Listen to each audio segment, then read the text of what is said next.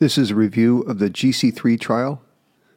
Effects of lisinopril and transdermal glyceryl trinitrate singly and together on 6-week mortality and ventricular function after acute myocardial infarction. GISSI-3 was published in The Lancet 1994. Background.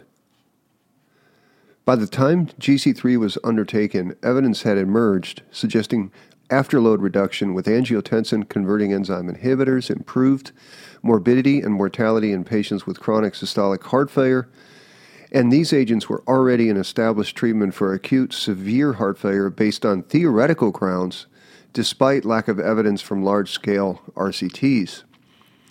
There was also lower-level evidence that nitrates reduced mortality in patients with acute MI, and these drugs were broadly used in coronary care units at the time. The GISSI-3 trial was undertaken to test the hypothesis that 6 weeks of treatment with lisinopril alone or transdermal glyceryl trinitrate, GTN, alone reduced the combined endpoint of mortality and severe LV dysfunction at 6 months compared to controls. Patients were eligible if they presented with chest pain and ST segment elevation of greater than 1 millimeter in any lead of the ECG and or 2 millimeters in any precordial leads, and were admitted to the cardiac intensive care unit within 24 hours from the onset of symptoms. Absolute contraindications included severe heart failure requiring any of the studied treatments, Killip class 4, high risk of hemodynamic deterioration after treatment with vasodilators, that meant a systolic blood pressure less than 100 millimeters of mercury, or specific contraindications to study drug, such as a history of renal failure or bilateral renal artery stenosis, documented allergy to one of the study drugs, or other life-threatening diseases like cancer or serious respiratory disease. Baseline characteristics.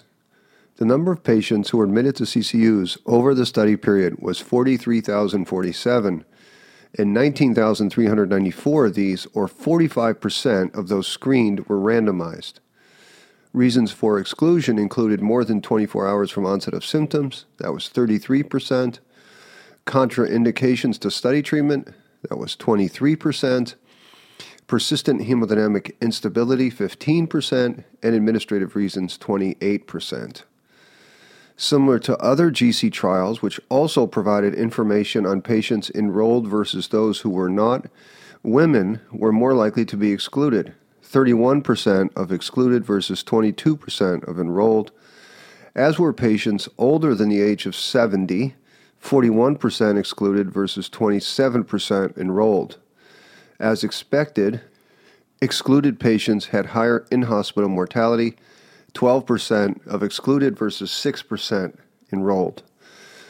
78% of patients enrolled were men, and nearly 3/4 were under the age of 70. Patients with anterior STEMI accounted for approximately 27%, those with inferior 32%, and non-Q-wave MIs approximately 19%.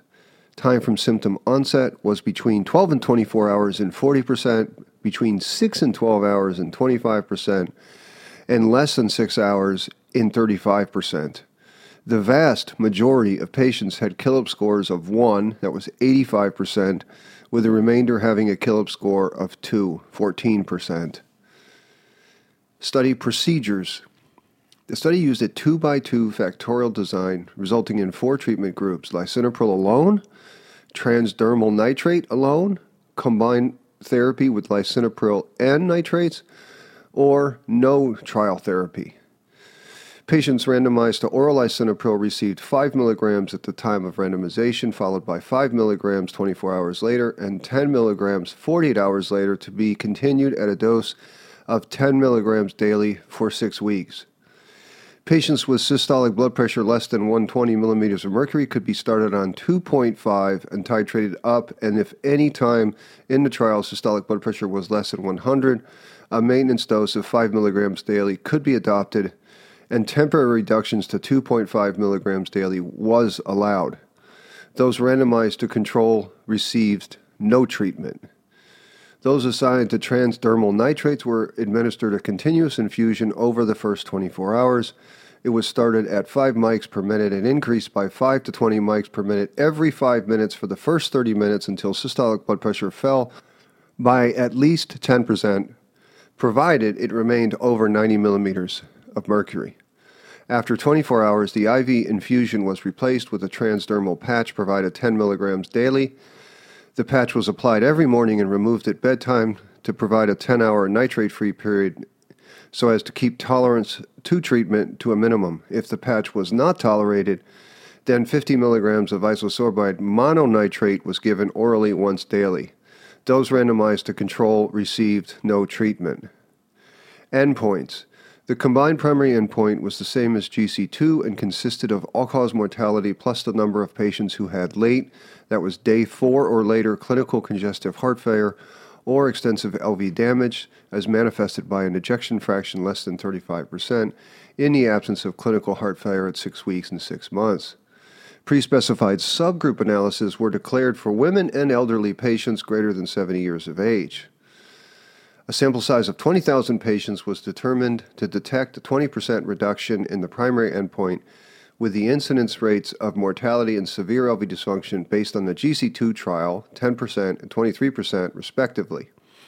The primary analyses were lisinopril versus control. Half of the patients in each group received nitrates, and transdermal nitrates versus control. Half of the patients in each group received lisinopril. The results: 19,394 patients were randomized from 200 CCUs in Italy.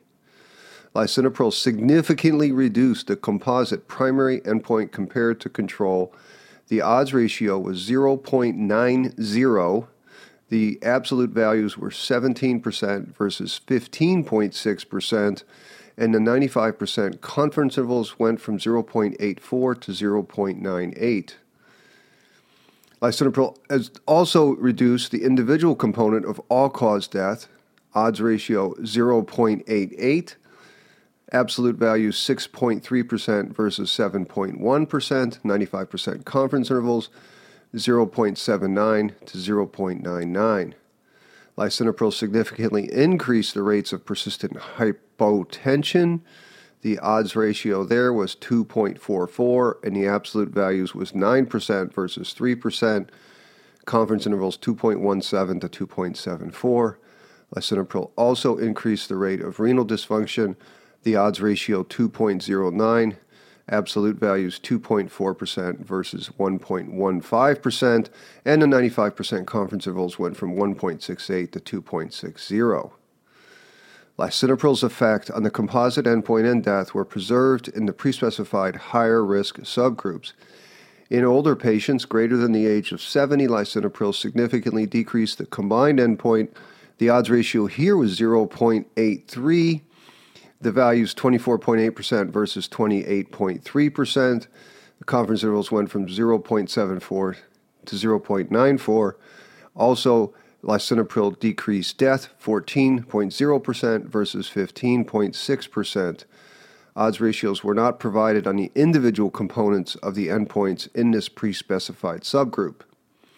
In women, lisinopril significantly decreased the combined endpoint.